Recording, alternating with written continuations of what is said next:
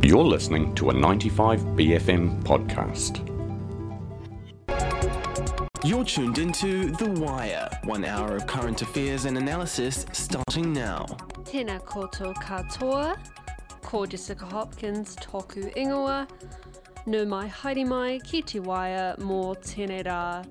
Kia ora and welcome back to The Wire for Rahina, Monday the 21st of Feb. I am your host, Jessica, and I'm joined by producers Charlie and Sam, who have put together some fantastic pieces for you today. This week, I'll be speaking to Ukrainian resident Victoria, who lives in Lviv, which was just recently attacked by Russia last night. So we'll be talking a little bit about what it looked like in Lviv prior to that attack when I was able to speak to her. Charlie and Sam are also bringing us a range of pieces today. Nina Santos, campaign spokesperson for MindTheGap, is going to be discussing their new pay gap registry. Dr. Anna Brooks from the University of Auckland discusses the impact of long COVID, and Chloe Wollard and Shane Henderson from Auckland City Council are going to be discussing property revaluations and how this will affect the annual budget. Stay tuned for all this and more. Hea ha o whakaaro. We would also love to hear your thoughts on any of our pieces today, so give me a call or a text in the studio. You can text me on 5395 or give me a call in the studio on 309 3879 and catch all of our stories and more by podcast on the 95BFM website.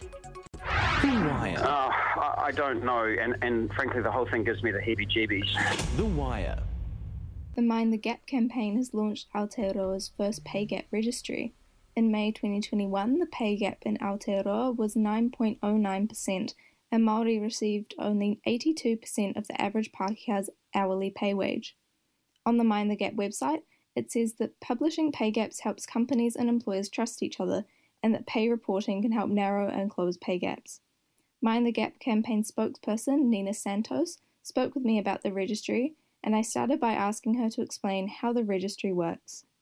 Last Tuesday on International Women's Day, MindTheGap launched New Zealand's first public pay gap registry. So it's essentially a place and a website which shows 160 plus of New Zealand's larger employers. So you can see the business names, the name of the board chair and CEO, and whether or not the organization currently reports their pay gaps for gender, Māori, and Pacifica peoples. So this is really quite historic. It's the first of its kind in our country, mainly because pay gaps are kept in secret. So traditionally, no one wants to reveal this number because I don't think it's very good PR.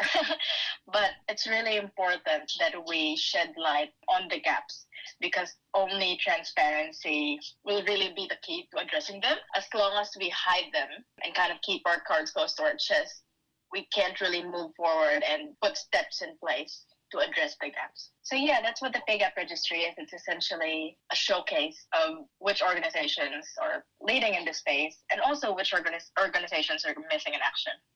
So are these sort of big organizations and big companies that are signing up? Yes, so we invited 160 plus of New Zealand's large employers to report on the registry. So over the last couple of months, since October 2021, we've been working with these businesses directly to kind of get them on the journey and over the line to report their pay gaps publicly. But we've also been working with a lot of representative bodies like Business NZ and Champions for Change, Gender Tech, Institute of Directors, so a whole range. So over 160 employers are there, and at the moment, 50 employers are publicly reporting their gender pay gaps. We have about 7 employers who are reporting pay gaps for Māori and Pacific, so obviously a long way to go on the ethnic aspect. And which groups are seeing the most difference between pay gaps? So I just want to clarify, because there's a lot of confusion between pay gaps and pay equity sometimes. So pay gaps exist when a group of employees receive significantly different pay. In this case, we're measuring gender and ethnicity. And it's usually measured in a number of ways, usually by calculating the median or average pay. So at the moment, the gaps are quite big, and some more than others. For example, for Māori women, the gap between the average Pākehā man and a Māori woman is about 19%. And it's even worse for Pacifica women. The gap is about 25%. So put it like this, every week, Pacifica women are taking a 25% pay cut in their pay packets. So that's the reality. Obviously, I want to point out that while Maureen Pacifico women bear the brunt of the pay gaps, other ethnicities also experience the gaps, but the problem is due to the culture of pay secrecy in New Zealand and pay gap secrecy. There's very limited data on pay gaps for other ethnicities as well as pay gaps for people with disabilities. And how does the registry help reduce the pay gap? Main principle is that pay gap reporting works in reducing the gaps.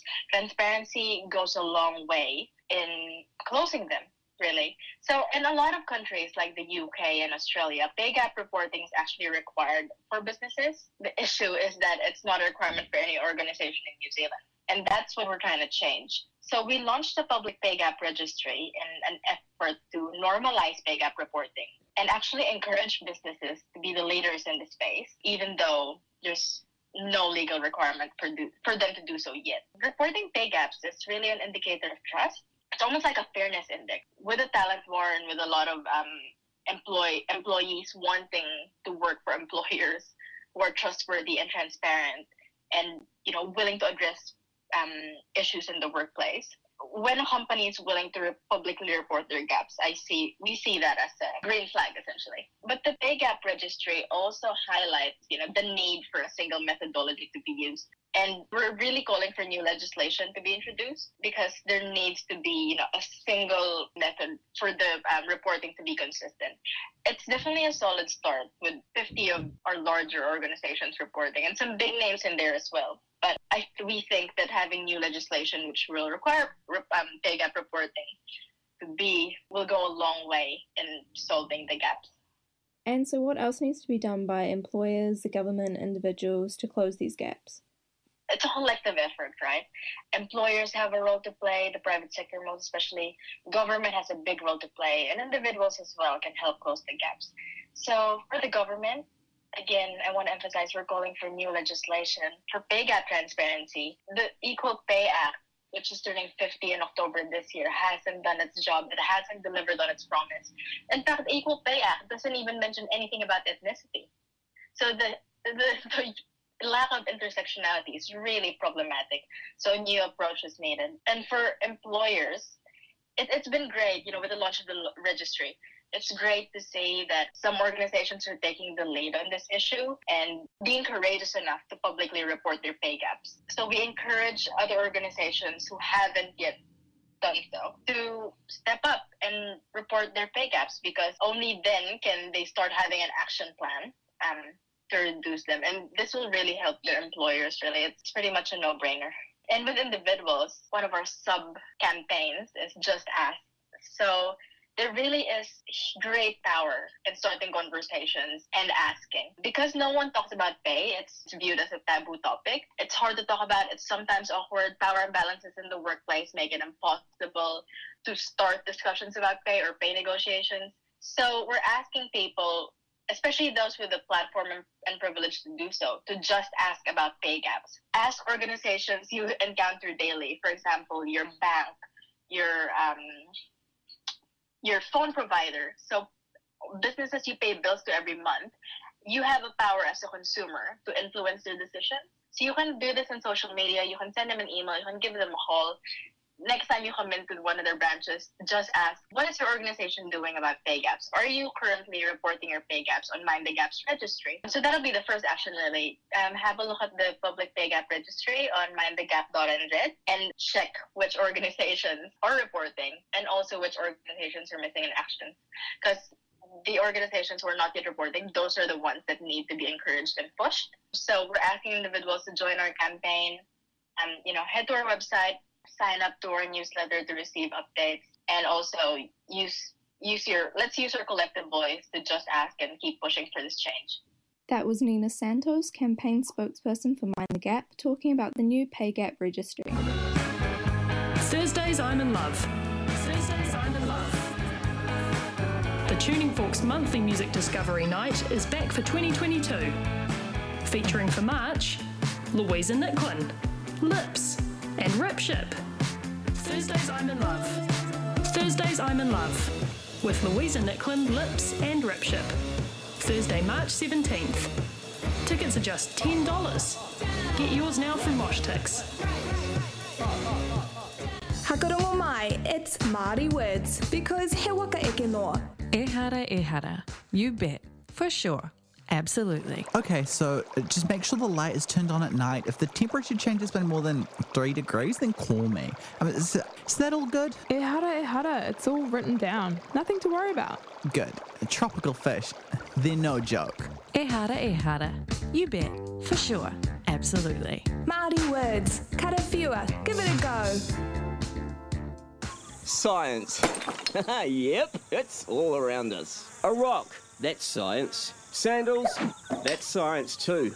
My wife calling me to tell me to pick up some milk.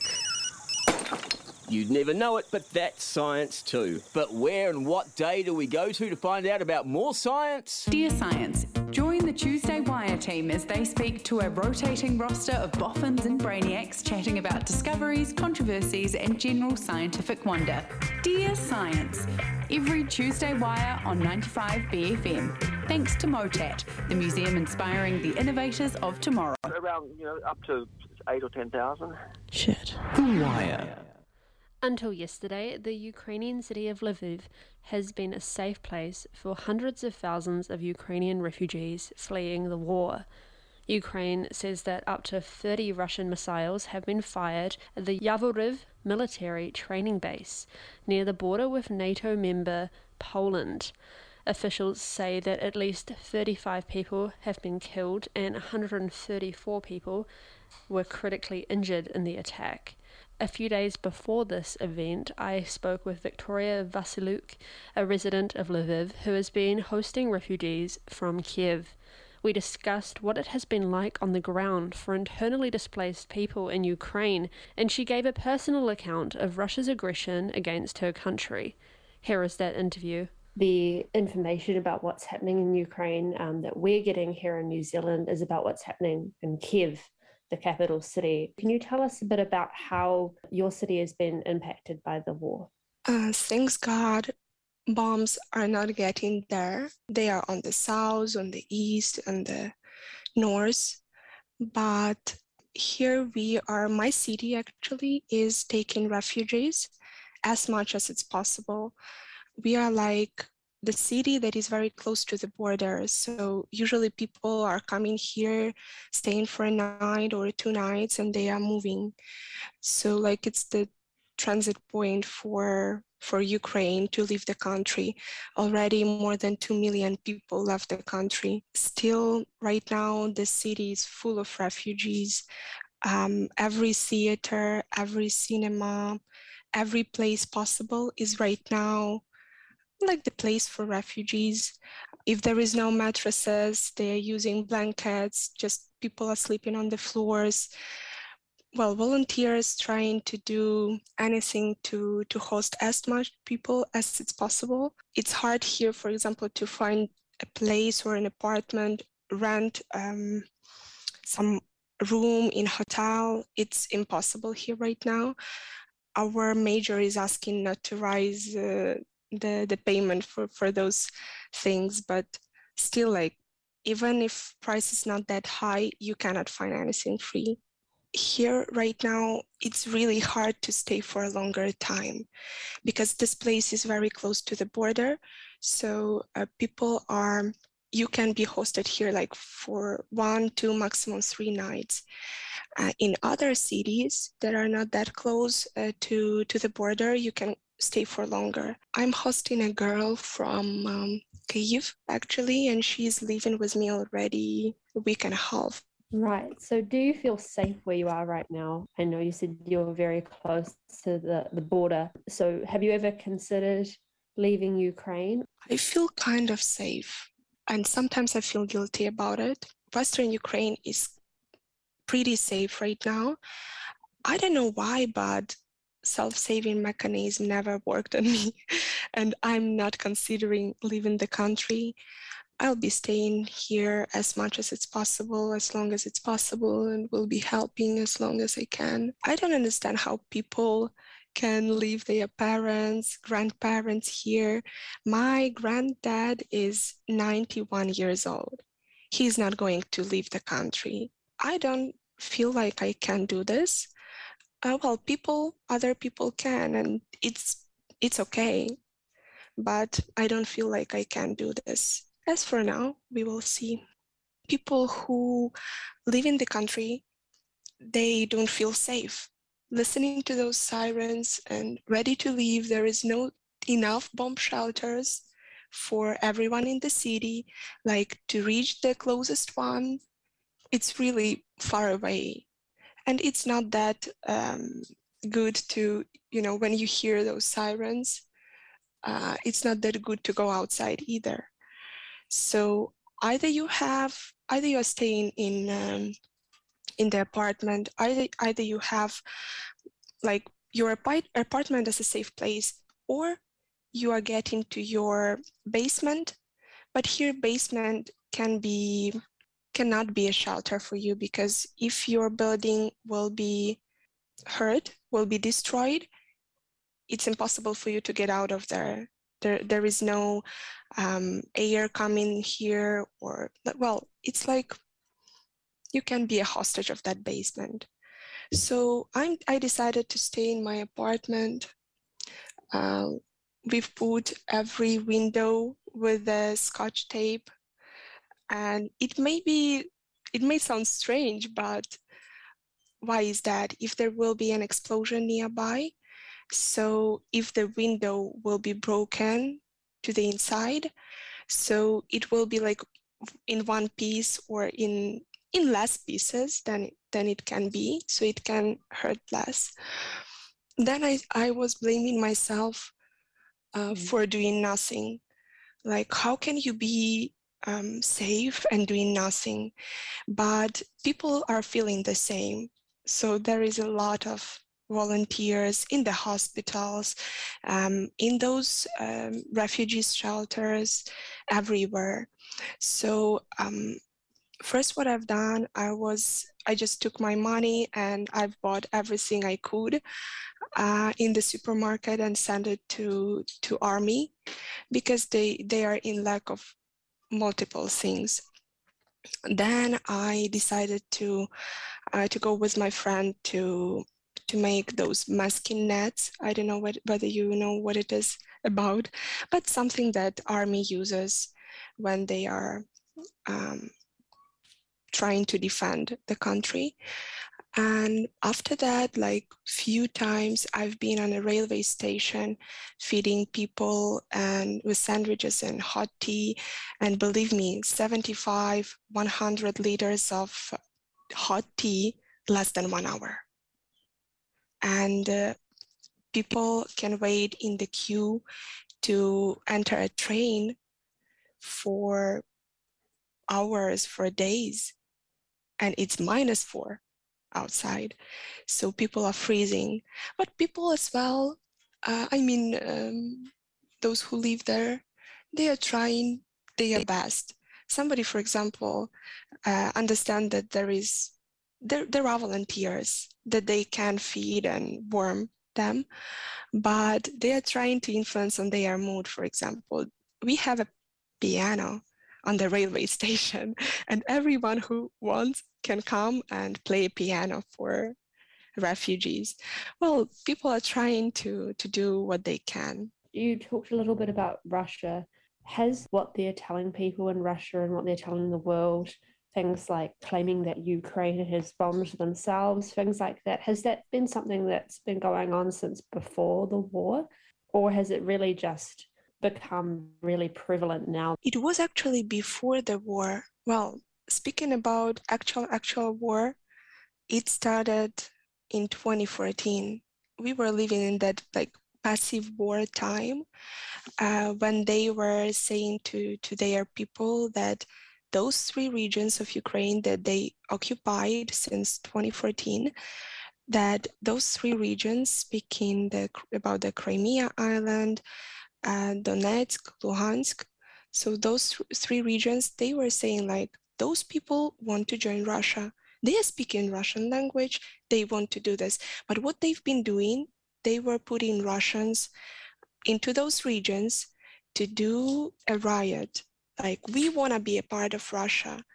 But meanwhile, citizens were like, but we don't. What's wrong with you, right? But that's kind of propaganda they were doing. What else they are doing? They are hiding from, Russia is hiding from Russians that actually they are sending the soldiers to the war here, that their soldiers are killed, that their soldiers are in captivity.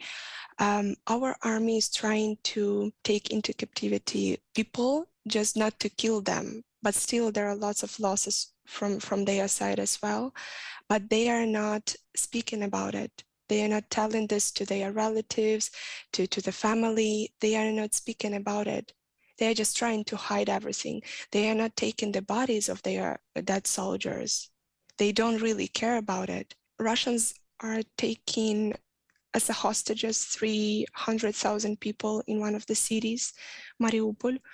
They are starting shooting. Why? For people not to leave. Why they are doing that?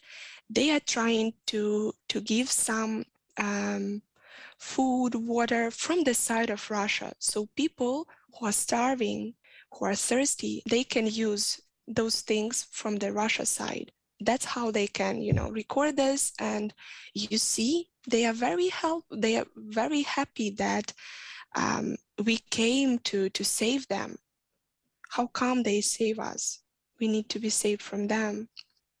The major concern is about the nuclear power plant that is also under Russia right now in Chernobyl. Probably you've heard something about it because in 1986, if I'm not mistaken, it was a catastrophe when it got exploded and, all of the radiation and all that stuff. So they took that place and, that's the very sensitive thing because they can manipulate with we will make some other catastrophe.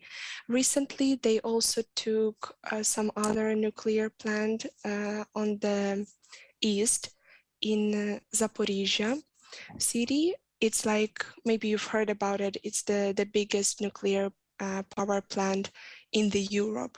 Mm-hmm. So it would be, they were shutting this place. So if it would explode, it would be the catastrophe even worse than Chernobyl was. So because it's much more bigger. But thanks God, it never happened. And our army defended that place. And there was a fire already at this place. But everything is good right now and no radiation.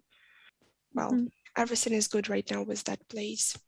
The last thing I wanted to ask you is with men being required to stay in the country to defend the country, do you think that this is the right thing to do? Is this something that you agree with? Lots of people, they are in queues waiting waiting to join the army, actually, territorial defense meaning. So really, not everybody even right now can join because there are too many volunteers. Mm-hmm. Still, the government decided not to allow people like men to leave the country. I don't know whether it's right or wrong.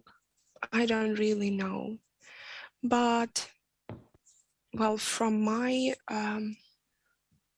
the side of my friends, I've heard that only 2 people were asked to join the army because they had, they were already in the army, so they have experience. That is why they were asked. And but there are too many volunteers for that. Too many volunteers to give blood, for example, to those people who suffered and they need blood transfusion. So also I tried to give some blood, but there is a queue for a few days. So people are trying to help, and even though government decided not to allow men to leave the country, still they want to join the defense, still they want to join the army. So I don't know whether it influenced that much. Well, if they won't do that, so maybe more men would leave the country. They don't really have a choice, so maybe that's their motivation, but they are doing very great, and I'm really, really proud of my country and my defenders and army. So we had lots of sirens starting the first day, and no bomb came here. So they are defending really, really well. And that was Lviv resident Victoria Vasyliuk, and I just want to make it clear that this happened. This interview took place before the recent attacks on the Yavoriv military training base. Of course, Victoria, if you're listening to this, all my support to you and everybody around you, and hope you are safe. And that was that interview. If you have any thoughts on any of our pieces today, be sure to give me a text in the studio, 5395, and let's get into our next piece. With the Auckland mayoral election taking place in October, incumbent Phil Goff says he may retire and that he will not be making an official endorsement for a new candidate. However, Unions Auckland have gotten behind Manukau Ward Councillor Efeso Collins. This is the first time in recent history the organisation has officially endorsed a candidate. I spoke to Unions Auckland spokesperson Sarah Barker. What sets Efeso Collins aside from the other candidates? Unions Auckland is glad that Efeso is running for candidate. He's been seen in supporting workers. He's been at local pickets. He was a speaker on the nurses' strike, and he's also been seen to be a supporter of Ihumātao, Save Our Unique Landscape, which was supported by Unions Auckland. So, yeah, he's our candidate. It's been a while since Unions Auckland has endorsed a mayoral candidate. Is there any special reason why you chose Efeso? Well, yeah, because he's shown up for working people in Auckland. Despite the fact that he doesn't quite have a manifesto yet, there's a sense that he might give some hope for people who may well have been alienated and disempowered from participation in council, that there's a sense that community will come before, perhaps the needs of property speculators and big business. So, yeah, we're looking at sort of a worker-friendly mayor who will be inclusive of all communities. And what would an Auckland look like if it was led by Efeso? Again, hopefully a more inclusive sort of community where workers will feel like, and small communities, less wealthy communities, will, I think, feel that they have a say and that they'll be able to participate in the governance, more confidence, and hopefully voter turnout, actually. Similar to Chloe Swarbrick's 2020 campaign, do you think Efeso is a candidate Aucklanders can get behind? Well, we hope so, yeah. Again, that he's a candidate that ordinary working people, that's a terrible thing, isn't it? Working people that might have felt, and communities that are less wealthy in the past have felt that they don't really have a part or able to participate or are disempowered from how council works and having a say in policies, and that, I think, is what we're hoping that Efeso will bring to the mayoral campaign, is that people will feel that they are able to participate. And is it time that Auckland elected Pacifica mayor? Absolutely. I mean, Auckland, we're the world's biggest Pacifica city, so of course it's time. And how does Unions Auckland feel about the other mayoral candidates, particularly Leo Malloy? Oh, to be honest, Sam, I don't think that we've even had that discussion. So yeah, I don't know. I guess we have, because we wouldn't normally, or we, this is the first time that we've actually endorsed a mayor, although we did a few years ago endorse candidates that would support living wage and saving the ports of Auckland. So yeah, we haven't really discussed the other candidates. No, that makes sense. But it would be unlikely that Unions Auckland would support those candidates. Yeah. I suppose it hasn't been confirmed yet, but Phil Goff has, I guess, hinted at this might be his last time as mayor. How would you describe Goff's time as mayor? How would we describe Phil Goff? Yeah. Well, he's shown up to BFM. He'll get some points for that. But I think he is, in terms of, again, Efeso's presence in union campaigns, like actually showing up at a strike, actually showing up at pickets, I guess from the union perspective, he's visible. So then Phil Goff. Yeah. And last question, what are some other changes to the city that Unions Auckland would like?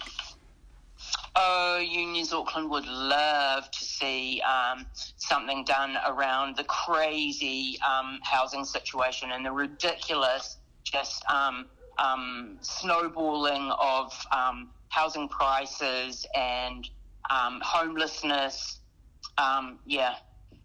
We really need to do something about the housing affordability crisis, because that's exactly what it is. And do you think that's something that that the local government needs to properly address? Don't know, it's a tricky one, but why not? Why can't they? Yeah. Do you think we used to have council provided housing? We used to have income related rents. We used to have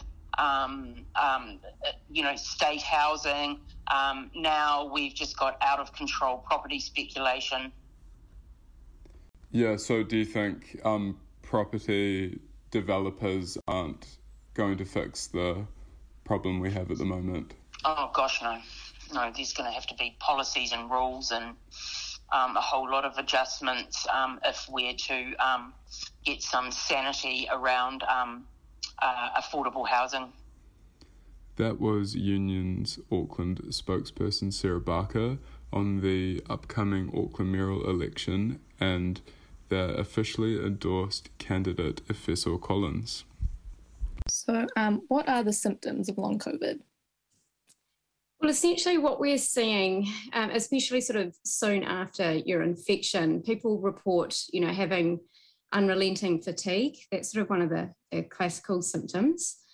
So fatigue, headaches, body aches, and things like that. But I guess one of the things that's so curious about, the long COVID condition is that these symptoms may not show up straight away. So one of the the key messages that we want put out there at the moment, especially with Omicron, is, that there's this widespread feeling that it's just mild and just like a cold and you'll get over it, no problem.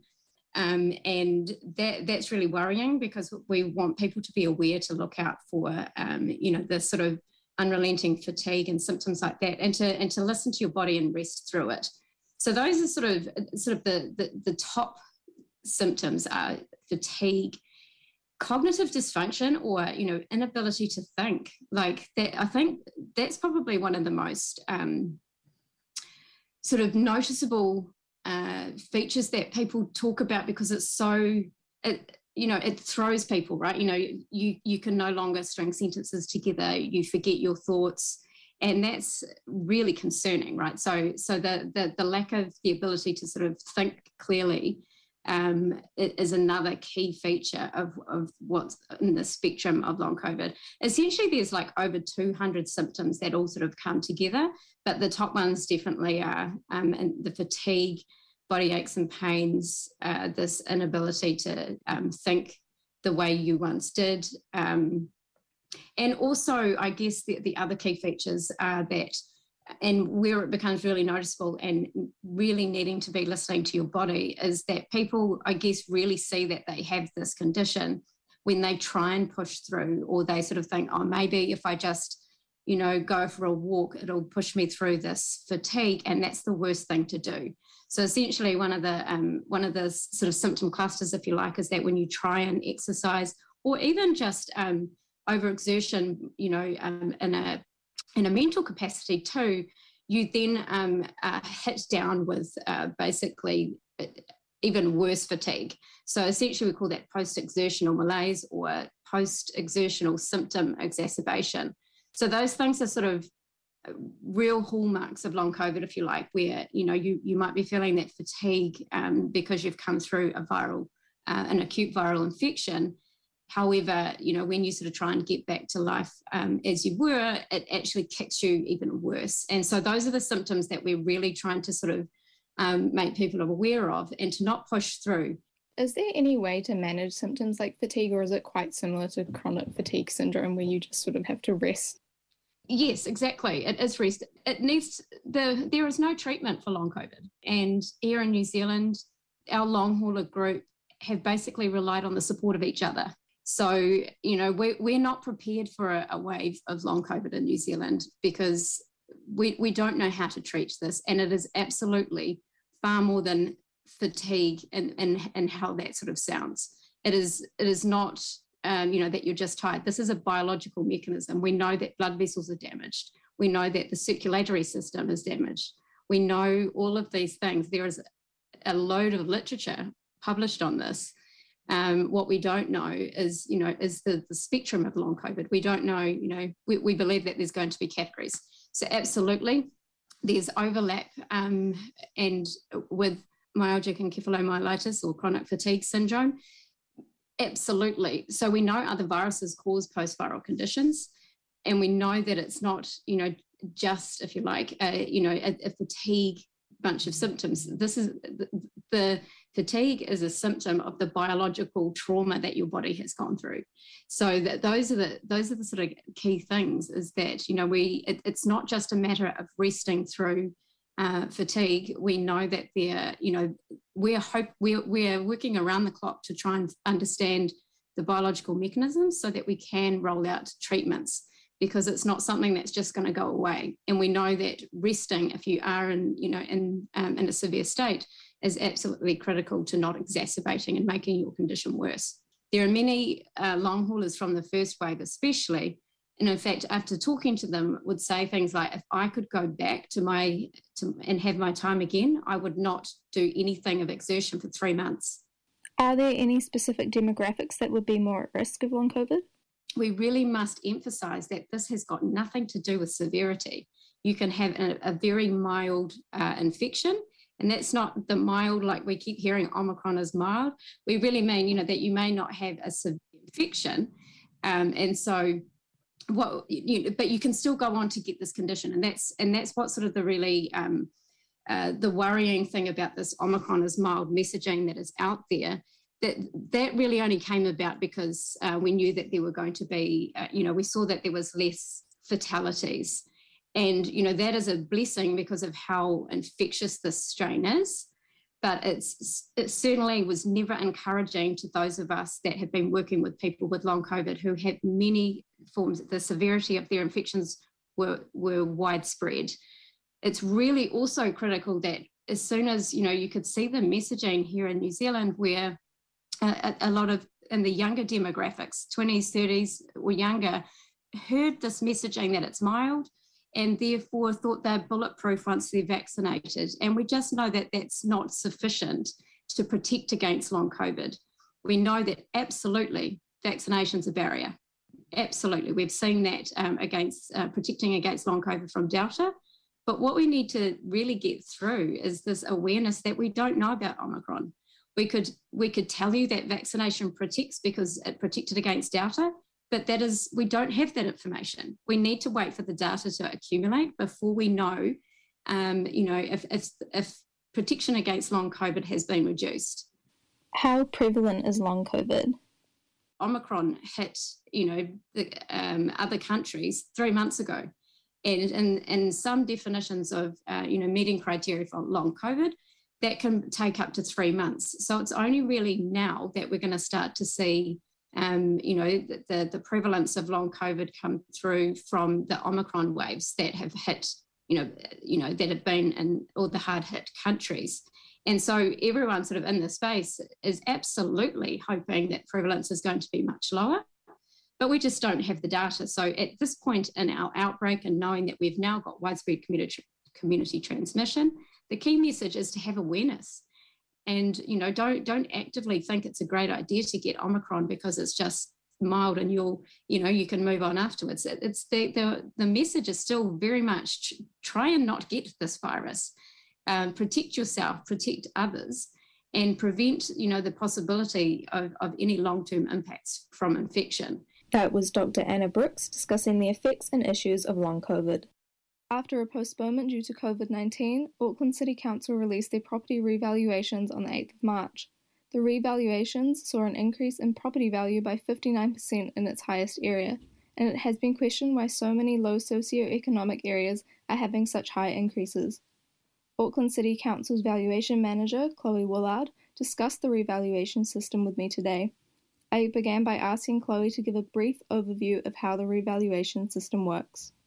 Yes, so all councils are required by law to revalue properties inside their boundaries within a maximum of 3 years. So we work with quotable value to determine the values, and the Valuer General then audits these values to ensure their accuracy. A mass appraisal is the only feasible way to revalue all the properties in the region. So to give you an idea of our scale, this revaluation has been for more than 591,000 properties. The mass appraisal valuations are assessed using a combination of both traditional valuation and statistical techniques. We compare recent sales in an area with the property that we're valuing, and we consider things such as the property type, the location, the land size, zone and floor area, to name a few. It is a point-in-time exercise, so the new values are based on the most likely selling price if the property had sold on the 1st of June 2021. And the property market is dynamic, so it's important that people remember that these valuations are based on market conditions at the 1st of June 2021 and are not a reflection of the current market conditions. And there are 3 components to a rating valuation. So first of all, we've got the capital value, or the CV, and that's the most likely selling price had the property been sold on that date of valuation. Then we have the land value, or the LV, and that's the most likely selling price had the property been sold as a vacant piece of land on that date of valuation. And that includes development work such as drainage, retaining walls, levelling, but it disregards any buildings or other improvements. And then we've got the improvement value, which is the IV, and that's just solely the difference between the CV and the LV. And it reflects that additional value given to the land by the buildings and its structures. So how much of the revaluation is based off each component of that? How much was sort of based off land value and capital value? So Auckland Council uses a capital value rating model. So we rate off capital values, not land values. And the portion of how it's split between CV and LV, that's purely based on market evidence. So it varies in different locations and different property types. And so what suburbs are seeing the highest and lowest increase in this revaluation? The average increase in residential capital values is 33%, so that makes the average value of property $1.4 million. Our Aotea Great Barrier Local Board area has experienced the largest CV increase. They've increased on average 59%. The other larger movers are Mangere Otahuhu, Henderson Massey, and Maungakiki Tamaki, and they've increased between 41 and 49% average. And then our lowest CV movers are the Hibiscus Bays area at 25% and Waitemata at 15%. And I've seen sort of a bit of feedback in media about how, so some of the highest increase areas are sort of lower socioeconomic groups. Is there any other factor that may affect this, or is it just purely the land value? Yeah, so the Auckland Unitary Plan has promoted the intensification that's now allowed for that high-density urban development. So for residential properties, those zoning changes through the Unitary Plan have allowed for thousands more property owners across the city to develop quite densely. And this has meant that there have been higher value increases for property that have that capacity. And we started to see the impacts of the Unitary Plan in 2017, that effect is much more widespread now, and those increases have moved out of the city centre, which is why they're now in these outer skirt and local board areas. And would you expect similar trends in areas that are going to become high-density areas in the future? So for future revaluations? Yes. Yeah, it depends on what the property market does. Our revaluation is based on sales evidence. So if that is the case, then the next revaluation will reflect what the property market's responding to. Is the sale market in general in Auckland, is it quite high at the moment, quite low in comparison to other years? So the valuations are based on the 1st of June last year, and that increase that we had of 33% was slightly lower than the last revaluation. I can find those figures for you if you'd like them. But the property market, as I said before, is quite dynamic and quite complex. So in terms of the current market, we would kind of recommend people reach out to local agents or valuers to get some insight into their property. That was Chloe Wollard, Auckland City Council's valuation manager, discussing the revaluation system. I also spoke with Auckland City Councillor Shane Henderson about the annual budget consultation for 2022 and 2023 and how the rate changes are going to contribute to the annual budget. I began by asking Shane to explain the three key issues for the budget. Yes, so the first key issue is the climate emergency that we are facing that has been declared by Auckland Council. So last year was New Zealand's hottest since records began a century ago. 7 of the last 9 have been among the hottest as well. So key issue 1 is how we're going to address this climate emergency and where we can sort of put our money where our mouth is on that. The second issue is our budget pressures. So long story short, through COVID, Council's public revenue has taken a massive hit.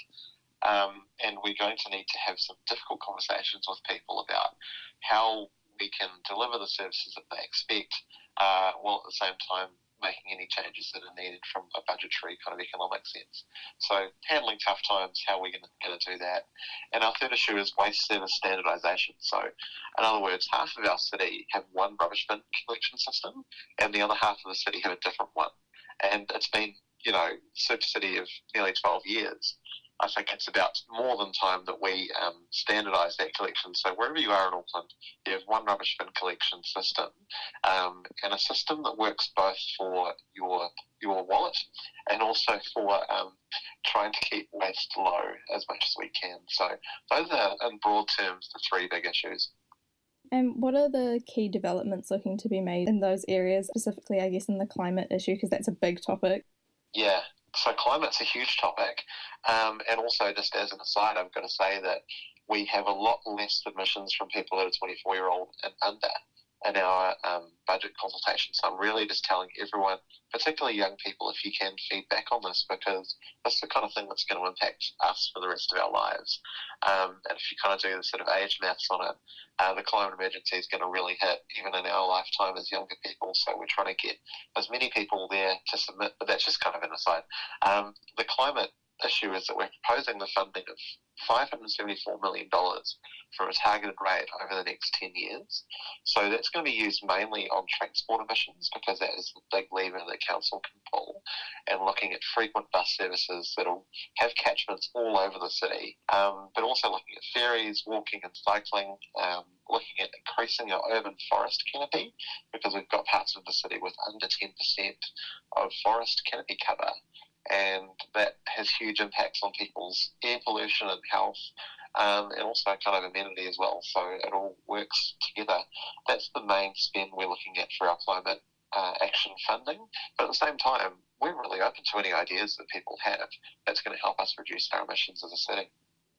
Are there going to be any major rate changes or anything like that to help contribute to these developments? Yeah, so the climate action targeted rate's about just over $1 a week on the average house. But in terms of the rates as well, we're looking at a proposed general rates increase of 3.5%. Now that's set out in the 10-year budget that we passed last year, so it shouldn't be a surprise to people. It's sort of always been the planned increase through Auckland Council, but it also includes our proposal for water quality, targeted rate, natural environment targeted rate, and changes to waste management as well. So property rates will go towards services such as collecting rubbish and improving public transport, organising events, maintaining parks, libraries, community facilities, all the cool stuff that council does that actually people are going to rely on more and more as we come out of the COVID-19 pandemic. And is there any indication so far of where most of this money will go to in terms of the key issues, or is it up in the air at the moment? Yeah, so all the budget stuff's all online. If you go to akhaveyourSay.nz, that will give you more of an idea on where the money is actually being spent, and particularly in kind of broad terms. But at the same time, I just want to say that we've also got an open mind that if you've got this idea on what council should be doing more of and what we should be doing less of, that's the kind of stuff we really want to hear. So yeah, we do have a proposal for spend, but at the same time, we're really interested in what you have to say and how we can adjust that for you. And so can the public go and give their opinion on the AK Have Your Say website? Absolutely. So akhaveyourSay.nz, you've got 2 weeks from now to check it in. And so we just want to hear from everyone. We want to hear from a diverse range of Aucklanders because that'll really help us make the right decisions for every kind of age group, ethnicity, gender, etc. But at the same time, yeah, like I said, a focus on younger Aucklanders would be really fantastic if you can. akhaveyourSay.nz. Go in there and check it out and let us know how we should make the city better for you. And how much of this public opinion do you take into consideration when deciding on the budget as a whole? Oh, it's absolutely crucial. It's absolutely crucial. So we all read the submissions that you send in. So rest assured there is nothing going to waste on that front. That's all collated and put in front of us as decision makers, and we debate it and we have yarns about it and we see how we can sort of improve our decision making as a result of your submissions. So yeah, it's actually really important. It's the primary way that we make our decisions on the budget, and so yeah, rest assured that whatever you say will be definitely taken into account. That was Auckland City Councillor Shane Henderson discussing the annual budget consultation for 2022 and 2023. That was The Wire. Ko ira te hōtaka katoa mō tēnei wiki. Ne te mihi kia koto katoa I kōrero mai ki o mō tēnei rā. That is a wrap on the Monday Wire. Thanks to everyone who spoke with Charlie, Sam and myself today. Nina Santos from MindTheGap, Chloe Wollard and Shane Henderson from Auckland City Council. Dr. Anna Brooks from the University of Auckland, Manukau Ward Councillor Efeso Collins, Union's Auckland Spokesperson Sarah Barker, as well as Victoria, who I spoke to, who is from Lviv in Ukraine. And that is a wrap. Thanks to everyone for listening and to producers Ni Rā Hoki Te Mihi Kia Koto I whakarongo ana. Thanks for tuning in. Ka hoki mai mātou a Te Wiki. Stay tuned for what is coming up next on 95BFM. That was a 95BFM podcast. Support 95BFM with a B card. Go to 95bfm.com/sign up.